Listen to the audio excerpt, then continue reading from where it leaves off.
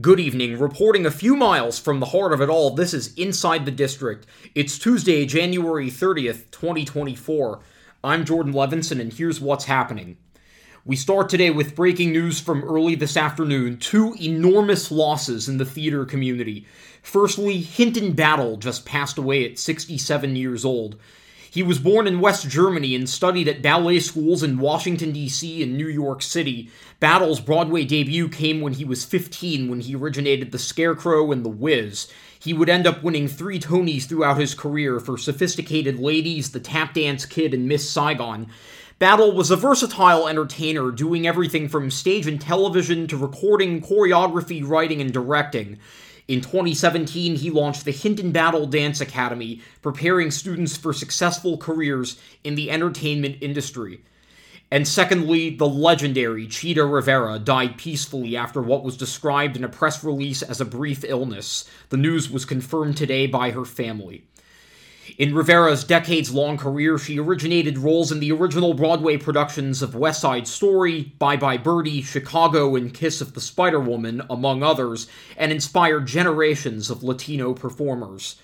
Rivera became one of the most nominated performers in Tony Awards history, earning 10 nods and winning 2. She was also the recipient of a special Tony in 2018 for Lifetime Achievement in the Theater. Rivera received the Presidential Medal of Freedom in 2009, and she became the first Hispanic woman to receive a Kennedy Center honor. In 2017, the Astaire Awards, which honors choreographic excellence on Broadway, off-Broadway, and in film each year, was renamed for her. Chita Rivera was 91 years old. In Broadway casting news, Lillian White has extended her run in Hadestown one more time. Her final performance is now set for March 17th. White, who became the first woman to take on the role of Hermes, has been with the show since September 2022 when she succeeded originator Andre DeShields. White's replacement will be announced later. Hadestown continues its open-ended run at the Walter Kerr Theater. And finally, today, the latest Broadway grosses have been published for the week ending January 28th. As previously reported, Gutenberg, which closed on Sunday at the James Earl Jones Theater and also announced its recoupment, brought in over $1.46 million in its final week, the highest weekly total of its run, and played to standing-room-only crowds. That was enough for the two-person show to vault into last week's top 5 grossers.